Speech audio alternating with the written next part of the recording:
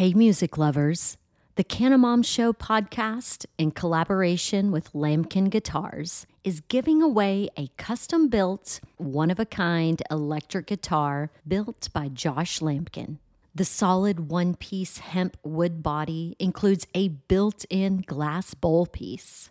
Yeah, you heard me right. You can take a hit and then play a lick. Now's your chance to help the Cannabis Show crush cannabis stigma with your entry.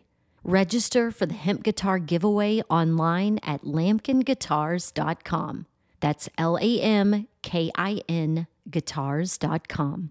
The drawing will be part of a 420 celebration at the Goods Dispensary in Somerville, Massachusetts, where the guitar is on display for the month of April. But don't worry, you don't have to live in Mass or be present to win. Visit lambkinguitars.com to scope out the hemp guitar giveaway details and entry form.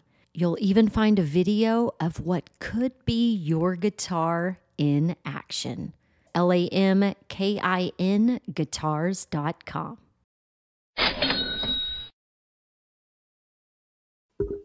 What's up, everyone? It is 3 p.m. on a Sunday afternoon. Thanks for tuning in for our Sunday edition of Cannabis Legalization News. Today, we're joined by Patrick Nightingale out of Pennsylvania. We're going to get into Pennsylvania's cannabis laws and legislature. So let's just get right into it. What's going on, everyone? Hey. Hi, Lauren. Hey. Hi, Miggy. Hi, Patrick. Thanks for joining us. Thank you very much. It's a pleasure to be here. It's great. I just wanted to start off with Miggy doing that. He stopped on yesterday and he did a piece about the Black Lives Matter and also its relation to the drug war. And I thought it was really, really good. But then I was just worried while he was doing it that, oh, boy, this is going to get taken down because of how Donald Trump came and he said that, he's going to strip away Twitter's rights to be able to fact check them. So I'm always worried that, are we going to get somewhat censored by those types of executive orders? But then also what Miggy was talking about was emotional. And so because of that, I'm like, well, is that going to violate terms of service? I tried to put disclaimers and warnings and prophylactics on the actual thing. And I thought what Miggy was talking about was like really legitimate. So, Miggy, that was a pretty powerful little piece that you did on the drug war and how it's systematic racism. Thank you, man. Just don't want to die. Yeah. Well, you do look menacing with the black mask on, but if you could show everybody your normal face or your new face. Well, I don't want to show them the three chins, but you don't want to show them the three chins. Look at that. Look how young you look after you've shaved. It's amazing though. Like the beard just covers so much, and I look like an adult. So yeah, we're gonna go with this for a while. But really, Patrick, thanks for joining us. Being a federal freaking attorney is going to be great to ask you some questions, especially like with the social media thing. We've had the cannabis shadow ban for a couple of years at least now. Oh, we got caught in 2013-14. So like that was after I had written. Always use the best English. So I'd written that book in 2010, and that's when I found you, Miggy, back in MySpace days. And then I made you an admin on our Facebook page. It's down there. You can find it at Free THC on Facebook. You have to go to facebook.com/FreeTHC because of the shadow ban. But you started sharing some pretty dank memes in 2013. And then it started to go viral and blow up until it was caught. And then it's still the 15th largest cannabis page on Facebook. It's just that you can't promote cannabis on the internet. Yeah, I mean, that's the thing. You type in the words marijuana in the search engine, and amazingly, no one has posted anything about marijuana, cannabis, or weed ever. Yeah, isn't that hilarious? What are your thoughts on that, Patrick, as far as the new Trump decree? Yeah. What concerns me is that we're kind of in a wild west right now with a president and a significant, core base of followers that will accept, maybe it's necessary right now to, scale back some First Amendment protections because, we're being told that, our voices aren't being adequately represented in, companies that are privately owned and not, government run or regulated. I think it's chilling the way that in difficult times and in times of anxiety and emergency like we're dealing with right now during the pandemic, or like we dealt with after the tragedy of 9/11, how willing people are to accept fundamental intrusions on their basic, civil liberties. fundamental intrusions or restrictions on the Bill of Rights. And I don't want to see us in a situation where, because of partisan politics or because of just overall, concern and anxiety, where people are willing to say, okay, I can understand the need to surrender some of my First Amendment protection, some of my First Amendment rights, because we are in difficult times right now. I'm confident that organizations like the ACLU will stand strong and tall and fight this in the courts. I am hopeful that the Supreme Court is not infused with partisanship, at least on First Amendment issues, whereas it might be on right to privacy issues. And I'm hopeful that if the president persists on attempting to restrict free speech via social media, that litigation will ensue, and that firm Supreme Court precedents will come out and say, no, you cannot do this. It is a violation of the First Amendment. That would be fantastic. But then it goes back to the unconstitutionality of the cannabis laws. You can have bad law on the books for decades. So what is your practice area in Pennsylvania? Yeah, I'm primarily a criminal defense attorney. I'm a former prosecutor. I was with the Allegheny County District Attorney's Office from 1996 to 2002. I was a founder of our domestic violence prosecution unit. And since entering private practice, I've been able to add my voice to cannabis legalization, to cannabis reform here in the Commonwealth of Pennsylvania. I also have a separate practice, Cannabis Legal Solutions, where myself and my partners are offering business legal services and other legal services for Pennsylvania's emerging cannabis industry.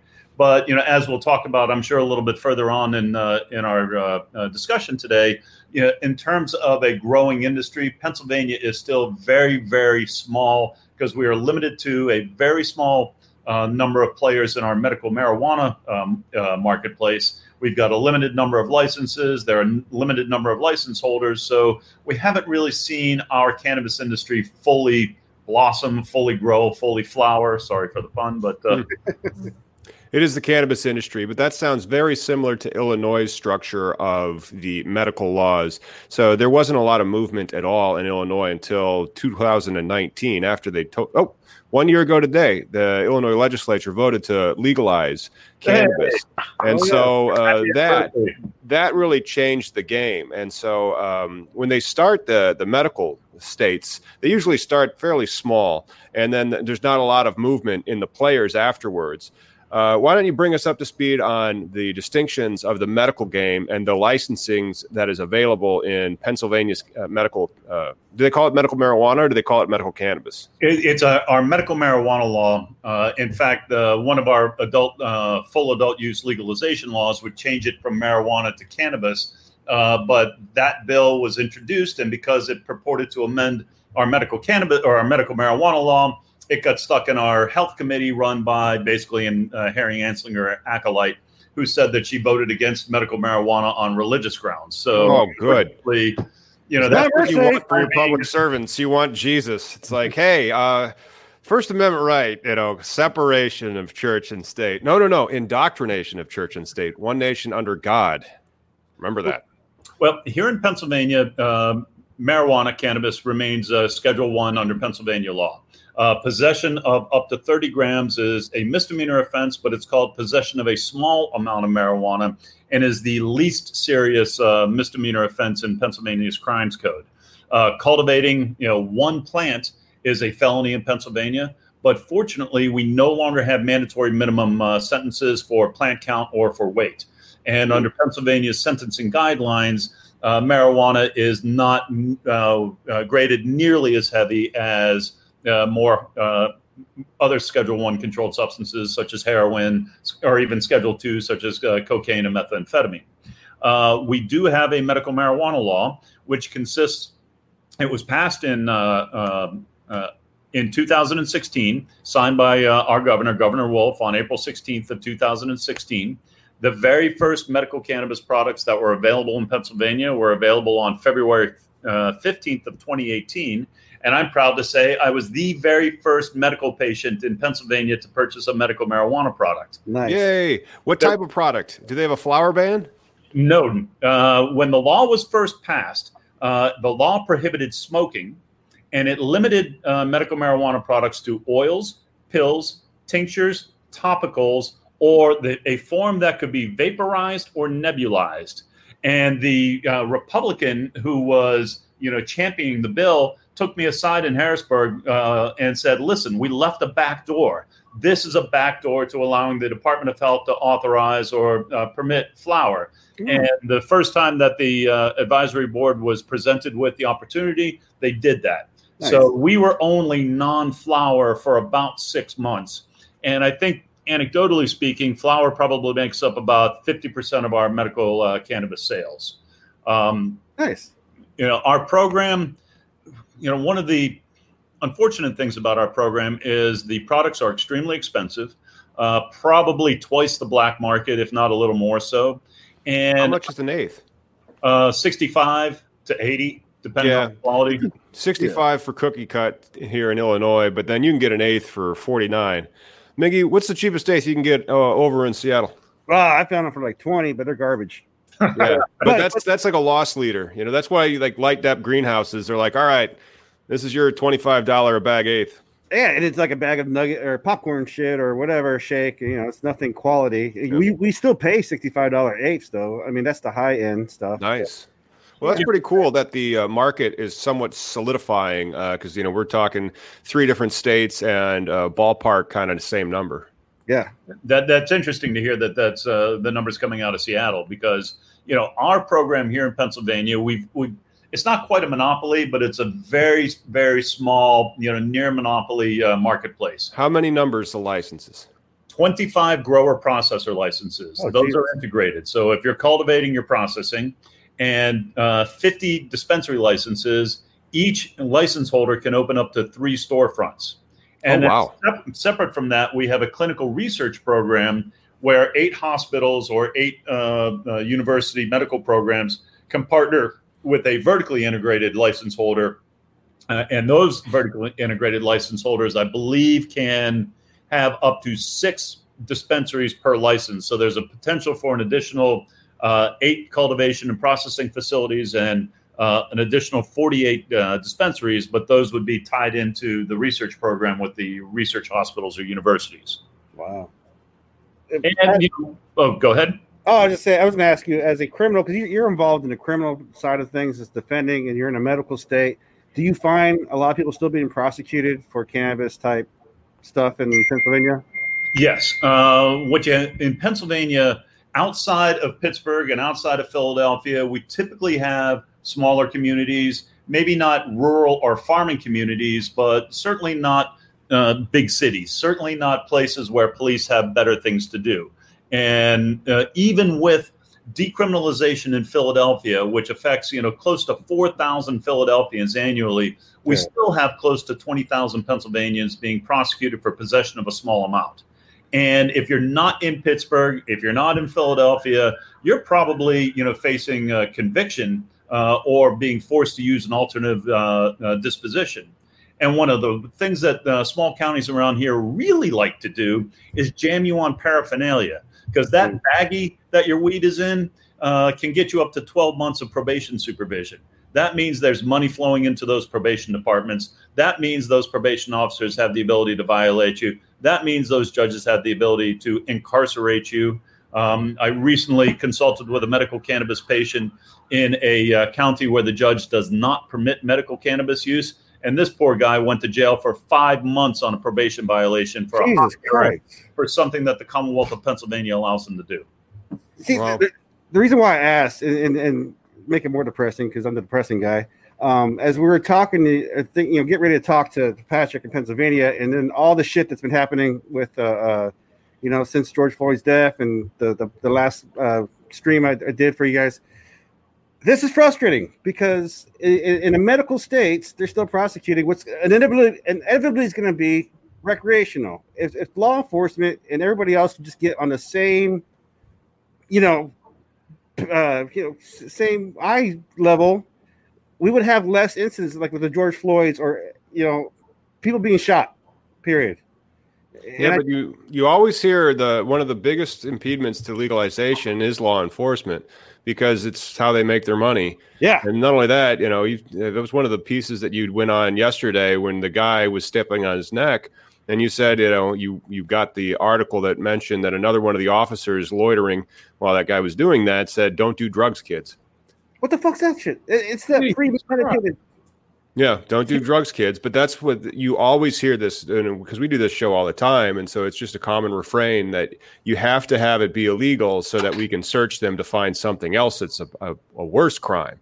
And they just don't get that it's causing these types of problems. And then that's one of the things with Illinois, how they have structured their adult use cannabis to focus on these communities that were most disproportionately impacted and to force you to partner with them to be able to be in competition or contention to win one of these competitive licenses. If you don't have social equity in Illinois, you're not going to win an adult use license. And so if other states, Minnesota, for example, they have a bill, that bill needs to be reworked to address these social equity concerns. I'm not sure if Pennsylvania's adult use bills that have been proposed, what type of stripe or variety they have of social equity. But with the way that Illinois has done it, they require it to get points so that they inject it into the actual the competitive application scoring process. You're not going to win unless you have it. But then also they have this R3 collective, restore, reinvest, reinvigorate, something like that with the 3 R's. And they look at all these disproportionately impacted areas and they see how they can put money back into them so that they can fix the problems of this drug war. And they've been, the problems of the drug war have been just so linked to systematic racism over the decades. I mean, that's like literally where the stuff came from. I mean, and then Miggy and I were talking to a guy from South Africa. Same thing happened there in the 20s. It's crazy. Yeah. We're fortunate, in Pennsylvania, the authors of one of the House adult use bills and the Senate adult use bill, Black legislators from Pittsburgh and from Philadelphia who are very aware of the harm of the war on drugs, who are very aware of the impact that it has had on their communities. And those type of social equity components are part of the legislation.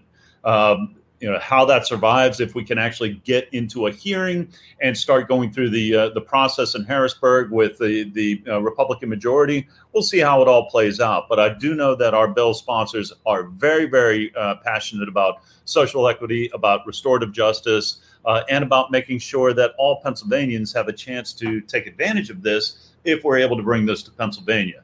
A couple of things that I wanted to follow up on, Miggy, that you were talking about. Pittsburgh passed a decriminalization ordinance. It's not very widely used, but some of our officers understand that heavy-handed cannabis enforcement has really contributed to some of the breakdown in community relations, especially in some of our Black communities. And though we haven't seen the decriminalization bill widely used, when I tracked the numbers, I saw that it was that where it was being used was in communities where we had lower income Black communities. 200 times it had been used primarily in neighborhoods where otherwise marijuana prohibition was used as that weapon in order to get the search, in order to get inside the car, in order to search the kids, see if there's a firearm, see if there's a brick of heroin, see if anyone has warrants and that type of thing. So slowly but surely, I believe that our police department is trying to retrain their officers a little bit to say, listen, if you don't have to do it, here's an option so that you're not dragging someone into the criminal justice system unnecessarily. Exactly. It's the reason why I've been doing this whole thing is I just don't want to get shot. I don't want to be treated as an evil person in the wrong state as an American. This is just nonsense. I mean, I don't like being labeled by Jeff Sessions as a bad person in like 2018. I mean, it's not like this is 30 years ago, 50 years ago, but I mean, like they still perpetuate this. Same with Mike Crapo in the Senate. Crapo is how it's actually pronounced. But he's the one who he stymied the Safe Banking Act back in September, and so I'm not sure if we're going to have another SARS to COVID stimulus bill or what. But the most recent incantation of the one that the Democratic Congress put forward and it passed is now in the House, and it does include the Safe Banking Act, but I just don't know if it's going to get out. Yeah, I personally don't see that getting through the Senate, but No. here we are. Well, I want to focus on the future for Pennsylvania. Let's talk all about how we can get a dispensary license in Pennsylvania in the not too distant future, Patrick. Are you pretty familiar with the bills that are floating around in the Pennsylvania legislature? Yes, I am. Right now, the Pennsylvania medical marijuana market is closed. All 50 licenses have been awarded.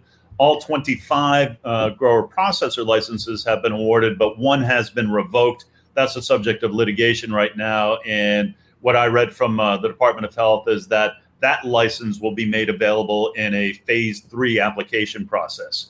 The two bills that I like, we've got two competing bills. Here in Pennsylvania, we have a state store system of distributing alcoholic beverages. Mm-hmm. If you want to purchase liquor, if you want to purchase wine, you're going through a state store.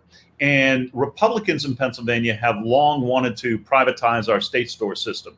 So some are talking about a grand bargain where we privatize the state store system, but then the state takes over distribution of retail cannabis. Essentially, the state becomes the dispensary.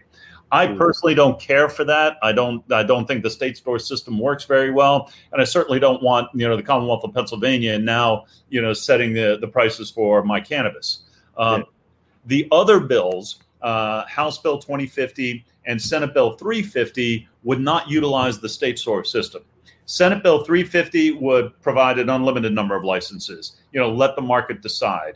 But what Senate Bill 350 also does is it would provide for tiered licenses so that small farmers, small businesses would not get squeezed out by, the likes of, you're from Chicago, Cresco Labs. My wife is, the community outreach coordinator for Cresco here in Pittsburgh. So, I understand that it is a major corporate cannabis entity. And if it could, it would be happy to dominate the marketplace. Oh, yeah. And our bill sponsors understand that. They know that. They know that, Cresco and Harvest and whomever have a role to play in large scale cannabis cultivation. But they also know that, the medical system, kind of cut out, small businesses. They cut out the small Pennsylvania farmer, and that's being something that is a key component in Senate Bill 350 and House Bill 2050. Awesome. So with these bills that are in Pennsylvania for the adult use cannabis, for the dispensary license, do they have any restrictions on the number of dispensary licenses that will be awarded, or like the number that I can have? Can I get like 100 dispensary licenses, or how is that setting up? Under Senate Bill 350, there's no restriction to the number of licenses that would be available, but the bill doesn't specifically speak to whether or not a large corporate cannabis entity would be restricted specifically on the number of licenses. I am quite sure that would be language coming forward. In House Bill 2050, it artificially caps the number of licenses available at 300. And I think that was just a placeholder, as that bill would be further developed if it was able to go through the committee hearing process. But both prime sponsors are aware that they don't want to simply create a monopoly for large cannabis, but put a system in place that benefits all Pennsylvanians, and to make sure that, hey, we've got 12.5 million people in Pennsylvania, perhaps up to 2 million adult use consumers. So, we've got to be able to supply that demand as well. Oh, yeah. Well, since we're going to talk about supply and demand, then we can switch the conversation from the retail side to, all right, let's talk about the different types of marijuana grow licenses that are available under SB 350. So you mentioned that the legislative bill striates the number of, or in tiers, the number of, or the size of the cultivation facilities. So I know that they start with a micro grower. What's a micro grower facility under SB 350? 100 plants or less. Yeah, that is a micro grow. And then do they have restrictions on how they can grow those 100 plants? Not in the bill itself. It doesn't go into that level of regulatory detail.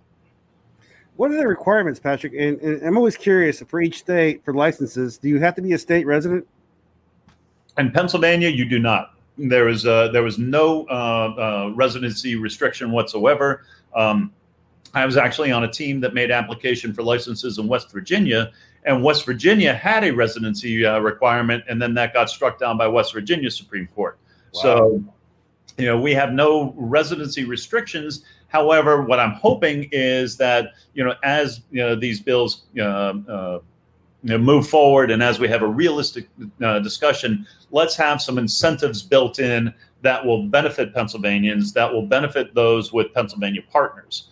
What we saw with our medical licensing is that there were a lot of out-of-state entities, Cresco, for example, Harvest, Moxie, and others that had local Pennsylvania partners, but they didn't have to have local Pennsylvania partners if they didn't want to. It's just in a state like Pennsylvania, it made a lot of sense to have someone who is from the community, who is able to work with the local politicians, understood the real estate, understood the Pennsylvania's geography to partner with these companies. Yep. We always say all cannabis is local. And so it's really important because those outer state, operators may have some real smarts and acumen in the industry, but if they don't have those local partners, I just don't think that they're going to be looked as friendly or as well upon. For the other types of cannabis cultivation licenses in Pennsylvania, after the micro grower, what's the next level up? I believe it goes 100 to either 500 or 1,000, and then perhaps 5,000 as a cap for the tiered licenses. And I think that we're talking about capping, larger commercial grows at 100,000 square feet of canopy space. Well, that's heads or tails. I mean, that's something that I always talk about in these types of canopy trade-off things, because what is the canopy space defined as? Does that include my clones? Does that include my mothers? Does that include my veg room? Or is the canopy space only the flowering canopy space? Yeah. And then the other one, go ahead. Let's see if you know the answer to that one then. Right now, I think that when it comes to the medical side of it, we don't have cannabis space restrictions. The Department of Health has said, to alleviate product shortages or to try to bring prices down, expand your facilities. And Cresco is now up to 88,000 square feet. And I believe that what they consider canopy space is actual plants that are under lights and flowering. Mm-hmm. That would not include the clone or the mothering room. Yeah, that's how we define it in Illinois, specifically for our craft grower license. But that's a 5,000 square foot canopy space. So if you divide that by 4, every plant has 4 square foot of space. You got like 1,250 plants. And that's our smallest license. And that's still a really big license, considering that the micro grower license in Pennsylvania's SB 350 bill is only 50 plants. 100 plants. 100 plants. All right. So that 100 plants is going to be easy for you to tend. However, the sales of it, and then you're going to very quickly outgrow it. And so what is the going rate at the medical dispensaries for a wholesale pound of cannabis flower in Pennsylvania?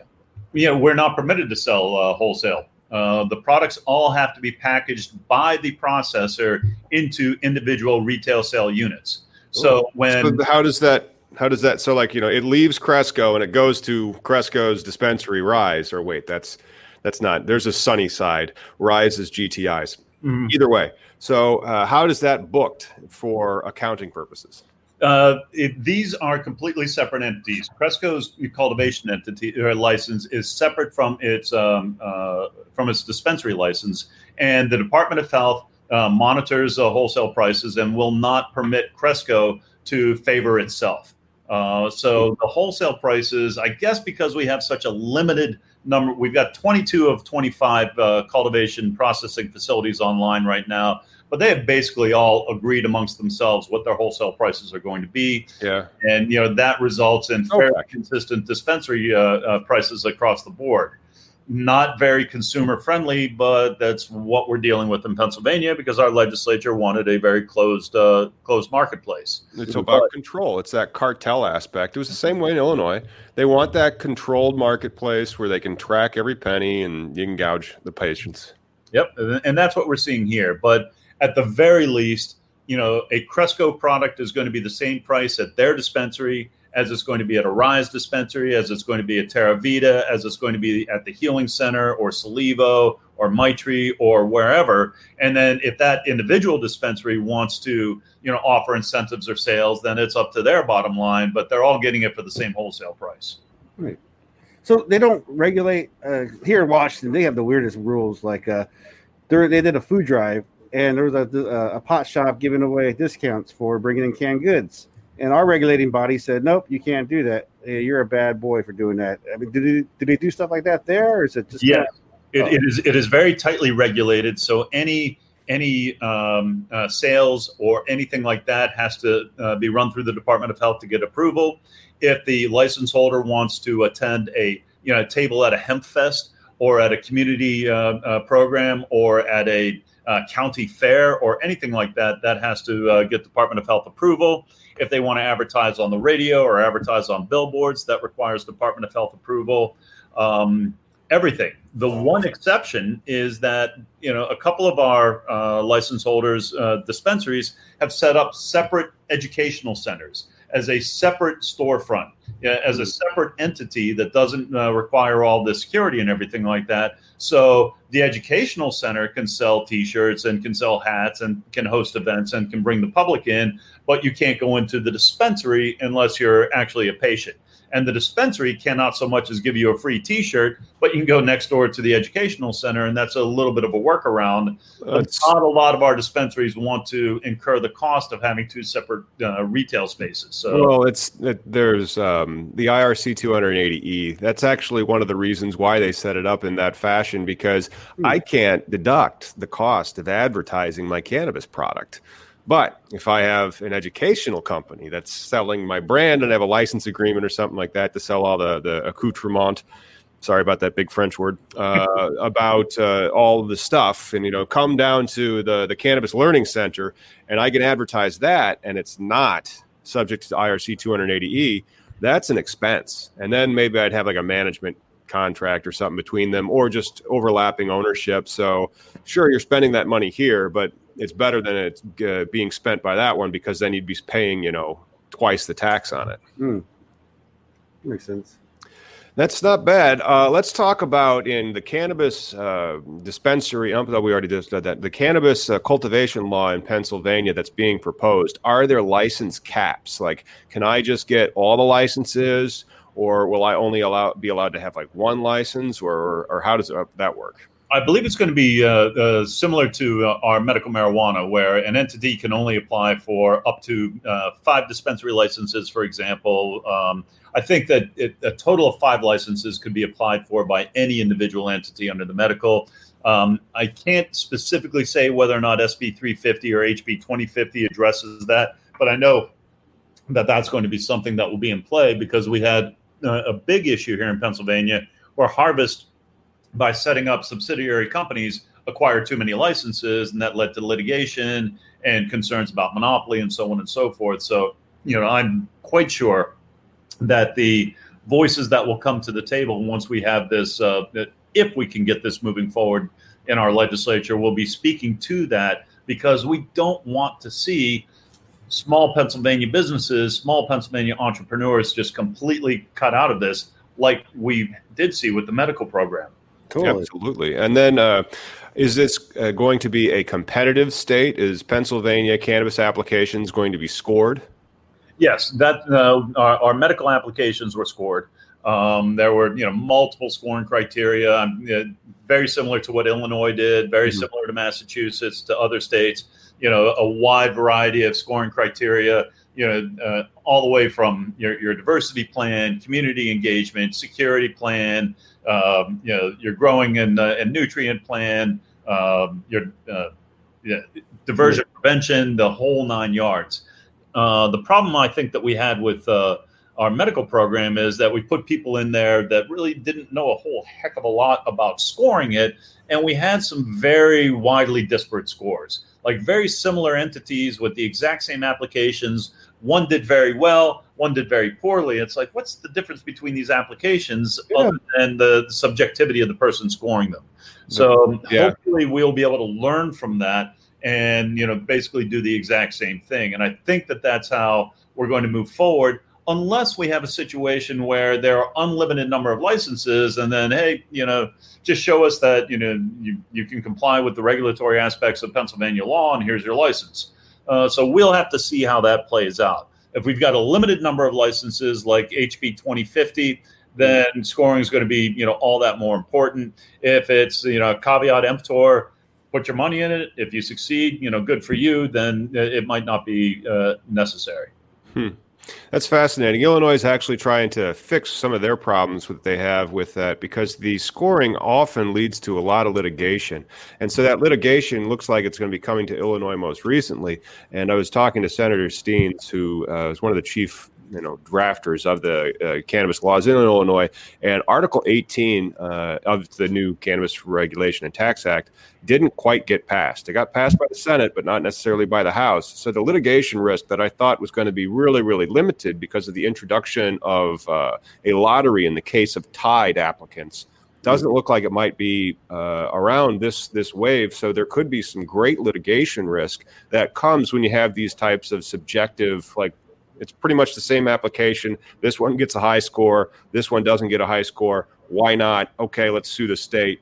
Name them, serve discovery, and let's get to the bottom of this and see if we can settle for a license. We've had some litigation in Pennsylvania as well. Not a lot because of, how few licenses were available. There was some litigation by one license applicant that, applied and part of their application was submitted in a timely fashion. Part of it was not submitted in a timely fashion. As I mentioned earlier, a license that was issued to Agromed has been revoked by the Department of Health because plants were disappearing from their facility. Nobody could explain what was going on. And, that license is under litigation right now. But I don't think that any of the litigation in Pennsylvania right now is going to change any existing license holders whatsoever. So is your legislation in process now, or have they been on pause for the pandemic?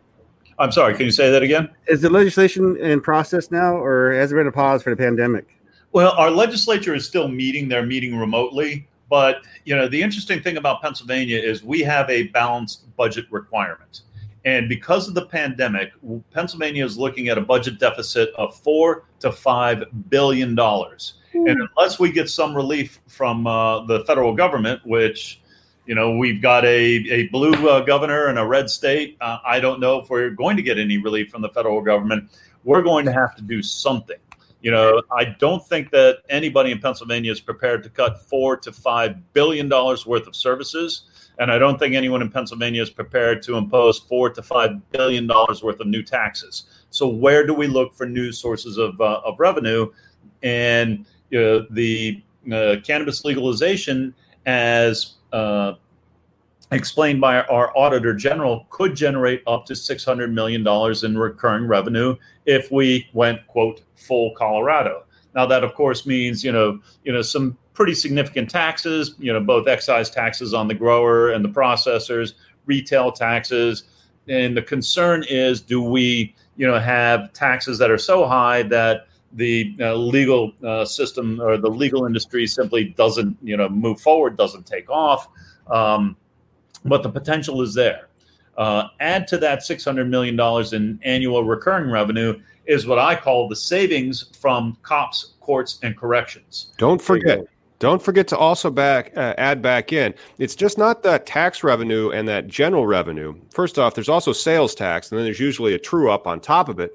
But don't forget the tens of thousands of jobs that are created. And so those jobs create even more of a benefit to it. And so those types of things are so important when addressing, because if you just look at it like from your budget on your government, it might be like, oh, it's 1%, it's 0.5%. You're like, whoa. That's not 0.5%. It's not 1. It's 1 or 0.5% right there on that bottom line every frickin' year. And that's just a small fraction of the story. You're not seeing the full picture of the sales tax at the retail level, at the local level. And then you're not seeing the income tax that's getting paid because these people have real jobs, and you're creating new companies that could grow and could create another product in the industry. So speaking about the tax issues for Pennsylvania cannabis legalization, what are the tax structures that are being thrown about for taxing legal Pennsylvania cannabis? Yeah, I wish I had the infographic in front of me right now because the Auditor General laid it out. But it was essentially an excise tax at the grower processor level, an excise tax for the dispensary, and then a retail tax placed on retail sales. the number that he came up with was something like a 37% total taxes, but some of those were, the same type of business taxes that any other, entity would pay. And that's where he came up with an estimate of, I think, specifically $581 million in recurring revenue. Man. And, the jobs thing is something that, we can look at our medical program and say, we're going to be creating tens of thousands of jobs. Because even with our limited medical program, we've got 80 dispensaries online. Each one of those dispensaries probably employ at least 20 people. We've got 24 cultivation processing facilities that have been approved. 22 of them are generating product right now. Their total employee is probably between 50 and 80 employees. So we can look at our very limited medical system and say, hey, we've got 3,000 to 4,000 very good, high-paying jobs with benefits. With incentives, with retirement, with stock options. Yeah, they're good jobs. Yeah, these are good jobs. Living wages. $15 an hour for a wellness advisor, aka bud tender, with benefits. For Pennsylvania, with benefits, that's pretty damn good. Nice. Now you're buying into those benefits. At least with my wife's company, Cresco, we're paying for the benefits. It's not 100% free, but these are good paying jobs. People are happy to have them. Benefits are available. Retirement is available. Expand that to a full adult use scenario in Pennsylvania, and I see us creating 50,000, maybe 100,000 jobs throughout the entire industry. Growing, processing, retail sales, and all the ancillary businesses that will support that. Well, and have they brought up too? Your neighbors are, going recreational. Jersey's trying to get around it. Delaware, you're not far from Canada. There's going to be that and also the Northeast governors met talking about some sort of commerce. So you guys don't want to be behind the bar when that $1 billion door opens up. No, we most certainly do not, and we've already seen that with gambling in Pennsylvania. Gambling was a big deal. People fought tooth and nail. It's a vice. It's bad. It's evil. It's that. And then they saw all the revenue going to West Virginia, all the revenue going to Ohio, all the revenue going to Atlantic City, New Jersey. And then finally that won the day. And now we have legal gambling in Pennsylvania, which generates a tremendous amount of money. But we also understand from gambling that unless we are very specific with the revenue that we're bringing in, it can just disappear into the general fund and not benefit communities that have been disproportionately affected by the war on drugs, by the war on cannabis, and so on and so forth. Nice. So are there any social equity aspects of these proposed legislations to legalize cannabis in Pennsylvania? Yes, automatic expungement for any cannabis convictions that would be legal under the bill. If you were convicted of having a 300 plant grow, you might not qualify for that automatic expungement. But someone who's growing a few plants, someone who may have just hustled a very small amount of cannabis, those types of things, and of course any cannabis related misdemeanor convictions will be automatically expunged under our bill. Do those count as points? Do they have something like a social equity applicant that's contemplated under the new proposed Pennsylvania cannabis law? It hasn't gotten that far yet, but I would say that that's something that would be included in both a community outreach plan and a diversity goals, which were some of the components required for our medical law. I am quite sure that if I'm, advising a client or if I'm part of an application team and we know that restorative justice is out there, we're going to make sure that that's in the application. That one of the things that our community outreach goal is going to be is to make sure that that we can maximize the ability to get people to understand that they have these automatic expungement provisions that are available to them. Nice, that's fantastic. Well, what are the qualifying conditions for medical?